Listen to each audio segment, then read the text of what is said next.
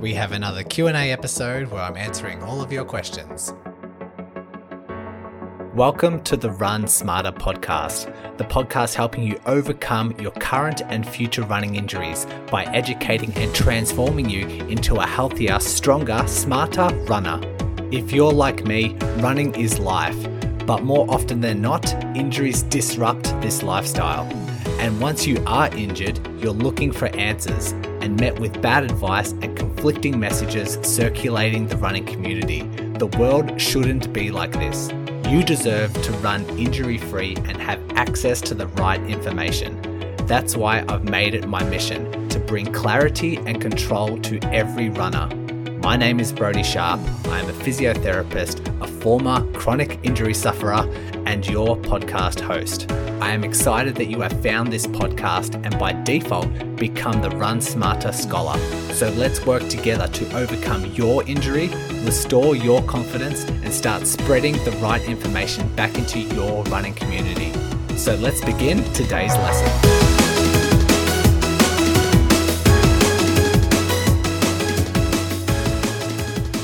They're coming in thick and thin. I have put out the request over Facebook, Instagram, on the Patreon Facebook group, Instagram stories. What questions do you have? What do you want me to answer? And I've got a ton of them that won't get through them all. I thought today's Q&A, we can talk about the ones coming from the Instagram stories and the Instagram post, and that will at least get us through. I've picked four here, some four interesting ones. And next episode, we're going to go into the patrons and the Facebook group, what they've managed to come up with. And I've put together 4 questions to answer from that. So as the title suggests, we're going to talk about asphalt running, trusting Garmin data or just data in general, when we should be doing our strength training when preparing for a marathon, and also is Olympic lifting good for running? And so our first question came in from an Instagram story. It was from Nasiri and asks, nice and simple, is running on asphalt harmful? And my first inkling is no. If you have adapted to it, this is back to our universal principles. It's making sure that our training volumes, intensities, the terrain that we're on, our footwear that we have, we're adapted to those particular parameters. And if we are adapted, we're working within our adaptation zone and significantly reduces our risk of injury. But a lot of people have a lot of fear. They might have been told, or just a general perception that if you're running on asphalt, which is kind of like hard tar, I think bitumen is another word for it, pavement surface, it is really hard, really firm, and maybe that's something that's quite unhelpful because most people can relate to the ground reaction forces when you run, and potentially something softer can be more forgiving, reduce the ground reaction forces, and therefore reduce the loads on the body and reduce the likelihood of injury. Sounds good in theory, and it may seem dangerous or more dangerous compared to, say, trail or running on grass or running on like soft sand, or like at least compact sand, so it's a little bit more forgiving. But I guess it can be dangerous if the transition is too abrupt. So if you are a trail runner or you've been running on grass for several months and then you've got a road marathon to prepare for, making that adjustment that's outside your adaptation zone can potentially put you at risk of injury. But that it's not the bitumen, it's not the asphalt that's the cause, it's the abrupt change. Similar to like footwear. So people can change their footwear to say something more minimalist, and that adjustment is too much. And the body's like, what are you doing to me? I'm not used to this. And we're running too much in this new shoe. And then you get injured. It's not the shoe that causes the injury. It's the dramatic shift. And so be careful when you're dealing with a change in any of your parameters within your weekly routine. And as long as we pay attention to all those parameters and adjust sensibly and accordingly, then it reduces your risk of injury. So yes, if you're used to running on grass and then you go to road, or say trail and then go to road. Just make sure you do so carefully. It won't be the asphalt's fault, the asphalt's fault if you are if that transition is too abrupt. But also, what I thought I'd add in here is if you are going from trail to road and then you do so patiently or not patiently and you develop an injury, it might not be the actual asphalt and the hard surface. It might actually be what we call repetition style injuries, because what trails do is offers more variety for foot placement or variability for foot placement, because there's a lot of change in direction, change in like uphill, downhill. You're constantly moving directions, uneven surfaces. Your foot placement is varied. Whereas often when you go to asphalt, road, footpath, and you're training for, say, a road marathon, and you're trying to tailor your training that's more specific to the road running, just a lot of miles on road, that makes the running action step by step repeatable. It's the same action over and over and over again.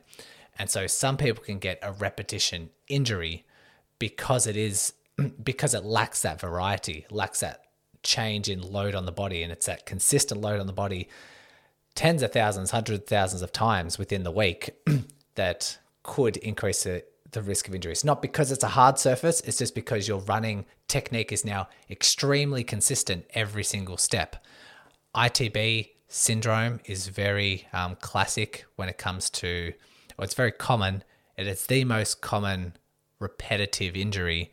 And so sometimes for ITB syndrome, it's sometimes nice to be on the flats, but also around trail. So you're constantly changing your foot placement can be a nice adjustment. So something to consider. It's not actually the hard surface. It's more the consistency or the change in your running technique. In terms of ground reaction force, something I wanted to mention, provided that you don't have an overstride. So there's two really big faults that you can have in your running action. One, if you're overstriding, so your initial contact is too far in front of your center of gravity, or you have a really low cadence, which kind of go hand in hand. If you are absent of all those, if you don't have an overstride, if your cadence is good, your ground reaction force won't be manipulated too much, or the peak in your ground reaction force won't be manipulated too much by the change in surface. And in fact, the body would actually prefer firmer surface underneath compared to something soft when it comes to running efficiency. It increases your running efficiency, increases your running economy if you have a firm undersurface. So asphalt can actually be beneficial rather than something, say, with mud, if like the trails are quite wet, or if you are on sand, or sometimes grass if the grass is a bit too thick. What's happening is the body, when your foot makes contact with the ground, you need something firm to push off. If it is firm, then there's less energy wasted. And if it is really soft, you're losing a lot of that energy. It's very hard to push off something that's not really that stable. And people would know this if they've ever tried running on sand. It is extremely hard. Your foot, your calves getting a really big workout. And I don't recommend running on soft sand. You do get those really compact wet sand that doesn't sink as much, which can be okay. But soft sand, I rarely would recommend it. And a lot of the health professionals that I follow don't recommend it at all because it is just so bad for you. So just quickly chiming in here to let you scholars know, I have just updated my 5-day injury prevention challenge. This is 1 email per day for 5 days, learning new concepts and diving into the science on how you can reduce your risk of injury. The sign up link is in the show notes, so fill in your details and I'll be waiting for you in email number 1 tomorrow. Keep in mind that the body, when it comes to efficiency, when it comes to running mechanics, when it comes to your running economy and performance, that firm undersurface is actually encouraged. And there were some studies around the cushioning of a shoe, and when there is greater cushioning within the shoe, people strike the ground harder. One, because they think they can get away with it maybe a little bit more. But secondly, it's because you have to hit the ground harder to achieve that firm push off when there's more cushioning. And so it's the same principle that applies. So very good to consider when talking about harder surfaces and if it's going to be harmful or not. Next, I have two questions that I've kind of decided to sandwich together. We have Alia May, who said, for easy runs / base training, does heart rate have to be within your aerobic zone? And she puts in brackets, on my Garmin watch. But then Erin also said, should I trust my Garmin? My recovery time is whack. I feel great and it says I need rest. So there's those two things. I've decided just to combine them and kind of just talk about both topics at once. So when it comes to easy running, you should be keep in mind that easy running is an internal feeling, an internal perception. It's not an intensity zone or a heart rate zone or a speed. It is an internal feeling. It's an effort. Yes, it's nice to have a reference point in terms of Garmin zones, in terms of speed, in terms of heart rate zone, and that reference point is subject to change. So what I mean by that, if you go for a run and say, okay, my run today calls for a running intensity of a 4 out of 10 perceived effort. So I should be running at a 4 out of 10. I've had episodes on this on how to rank RPE and what all these numbers mean if you want to flick through that. But the reference point can be, okay, I want to run at a 4 out of 10 effort. That would be around about a 5-minute kilometer, 5 minutes per kilometer. So your reference point is the speed, but that is subject to change depending on how you start. So you could start out at 5 minutes per K and feel really good. Your legs are fresh, feeling recovered. It's nice and cold outside and you just feel like you can maintain a 4 out of 10 effort and increase your speed. So we've changed from that reference point. But on the opposite side of things, if you start running at 5 minutes per K and it's a little bit hot outside, you probably haven't recovered, didn't sleep that well, some factors come into play like, man, this is a real struggle. And my effort, my internal perception of how hard I'm working is actually now about a 5 and creeping up to a 6. Let me back off the speed and adjust accordingly. So make sure that, yes, it's nice to have Garmin zones like your effort zones, heart rate zones, speed, all these sort of things. Nice to have a reference point to start with, but subject to change throughout the run based on how you're feeling, because your recovery efforts and the weather, there's all these different factors that can play into your perceived efforts. And it's the internal effort that matters most, because that is that's how the body is feeling. It's how the body's going to handle certain loads. So if you try and convince yourself that the 5 minute per kilometer is your 4 out of 10 effort, and then you are struggling, it's a hot day, haven't recovered, haven't slept well, your diet's probably a bit off, and then you continue at that 5 minute pace, and the intensity creeps up to a 6 when you should have been at a 4. It's that load, that perception that the body's going to say, this is a bit too much. It doesn't matter what speed you're going. It's telling itself, okay, this is too much, and then may lead to a carryover of just feeling really sluggish, maybe fatigue, and all of a sudden you start running with a little bit more fatigue and could potentially increase your risk of injury. So it's the internal effort that matters, not speed or all those other things. Which carries me over into the Garmin recovery time. Should we trust this? I don't actually know. I don't have a Garmin. I have a Garmin, but I don't use the recovery times or the heart rate zones or anything like that. But I could just imagine that they're just finding some sort of data based on your what information they know about you, and just using an algorithm to come up with a a time for a recovery time. And I find it hard to believe that it would be that accurate, because like I've said before, there's so many factors that come into and play a role in how you feel, how you recover. And so like anything, and this is a really nice bit of advice that I have, use it as a piece of evidence, use it as a piece of data that you factor in with all of your decision making. And it shouldn't be the whole picture. It should just be a piece of the puzzle. And similar to like having a reference point for your heart rate zones, your speeds, and allocating effort, it's subject to change. This is sort of like just a piece of the puzzle. If your Garmin says, okay, you need to recover for the next 24 hours, consider it, like don't totally ignore it, but just consider it. Okay, this is part of the data. How am I also feeling? How is my training going so far? Do I feel the need to recover for that long? Just that's to be considered. And I have a few examples myself. Like I use an Aura ring, which just measures my sleep and my sleep metrics. And it has my heart rate variability and my readiness. So every morning I open up the app, comes up with my sleep score and my readiness score. And I use that as a piece of the puzzle. And I also observe how I'm feeling and use that also as a bit of data. I'll probably use how I'm feeling, like that would override what these numbers say, but it's good to have the data.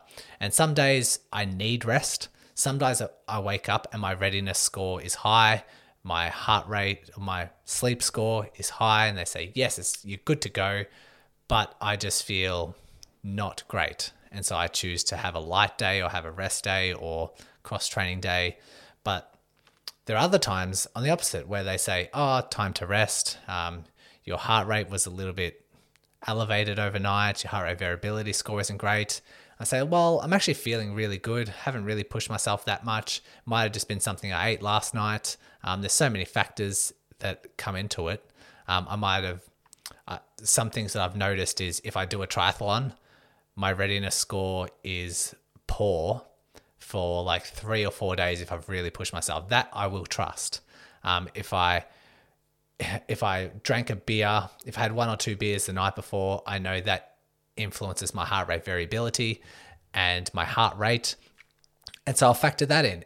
I don't weigh that I don't factor that in as heavily as I would if I was training for a triathlon or coming off the back of a triathlon, but using it as a bit of data. So I use all of these things. I probably use my internal perception, listening to my body over all else, but everything else is another piece of the puzzle that I need to factor in. From the Instagram post, we have Jill and had a couple of questions. The first one, should those with a lot of experience in both marathon and strength training lift heavy during the marathon training segment or scale back? Jill also asked a question around, do you consider rehab exercises to count towards strength training? She says she does 15 to 20 minutes of exercises that were prescribed for a hamstring injury, 5 days per week. And she also does strength training 3 days per week for 30 minutes and is wondering if that's, if the rehab should be considered as strength training. It was a great question, Jill. I'm not going to answer it here. I'm actually going to add it to my solo episode list. So that's going, I'm not too sure when I'm going to record that, but it's on the list. I'll get to that eventually. But I really liked that question. I think that's worthy of a complete episode on its own. And I'll answer your first question here. So should those with a lot of experience in both marathon and strength training still continue the strength training during their marathon segment? What I would say is yes, you should continue to lift heavy during your marathon training, particularly in the initial phases. So because I understand the benefits that heavy strength training has onto running performance, there's a lot of carryover, so it should be factored in. It should be an adjunct when you are doing your marathon training. And most marathon plans, I don't know, go for 12 to 20 weeks, sometimes more, depending on what your current baseline is. But if you don't do strength training for, 12 weeks or more, you're going to lose strength. You're going to lose those benefits. And so that's why I've just, my answer is you should be keeping it in.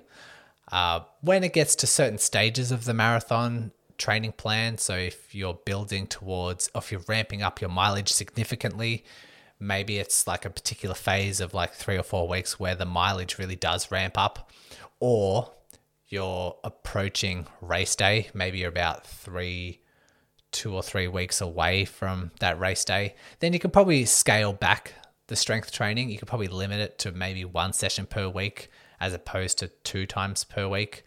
Because then at that stage, what you're doing is you're not building upon your strength. What you're doing is you're just holding on to and maintaining the strength gains that you've made throughout the entire training plan. And so those benefits can carry over into your performance when that race starts. So yes, if there's particular moments within your training phase where there's a ramp up, maybe back off to once a week. Maybe if it gets closer to race day, maybe back off to once a week. But for the most part, you can keep to twice a week and continue building upon your strength. And that all just depends on listening to your body as well. If you get towards that ramp up phase and the body's feeling really good, maybe you don't need to scale back. But if you're feeling sore, if you've got this muscle soreness and you just feel like you need to sub out, then that's when you can listen. So like when I was answering the questions before about Erin and Alia May and those sort of questions, it's just listening to your body is the major thing here. It's just reevaluating how my legs feeling, how's my recovery going, how are just the muscles in general, am I feeling stiff, am I feeling sore, how's my sleep, all those sort of things, just to factor in the moment. And so you can adjust throughout your training plan. Don't need to make the decision right now, but just factor it in real time based on how the body feels.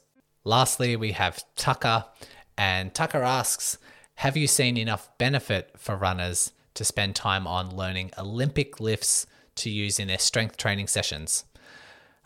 So good question. I haven't come across someone asking an Olympic lift question in the past. So when we talk about Olympic lifts, we're looking at snatches, we're looking at cleans, jerks, front squats, I think.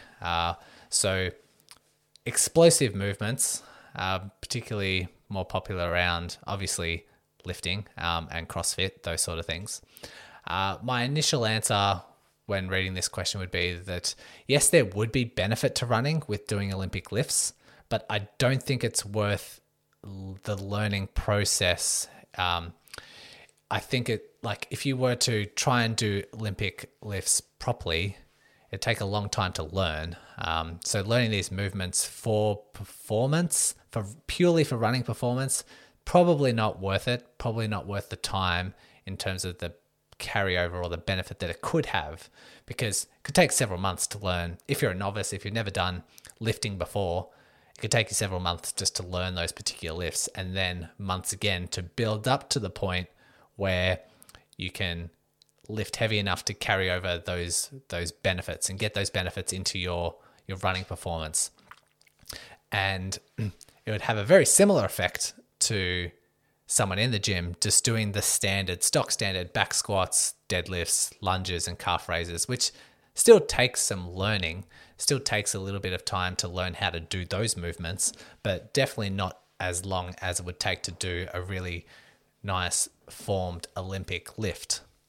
And if you are doing your squats, deadlifts, calf raises, lunges, like all those foundation exercises, and you are a bit more experienced, then you can start playing around with, say, a slow eccentric phase, fast concentric phase, which for, say, a squat, it would be slowly going down and quickly going up, the up phase, and also incorporating some like power or plyometric work. If you just do that, squats, deadlifts, lunges, calf raises, mixed in with a little bit of slow eccentric, fast concentric, and a little bit of power and plyometric work, I would say that would do most of the job compared to Olympic lifting.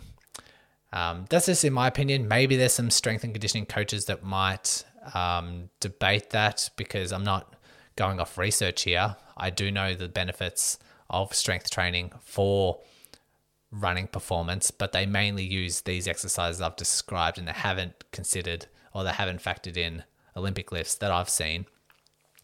However, if you are already proficient with doing those Olympic lifts, I don't think you need to do too many other things. I think there would still be a carryover into your running performance, because the idea of strength training is you want to increase the force production, you want to increase the power, you want to increase a better stimulus to all your muscle fibers, get the potential to produce force, for propulsion.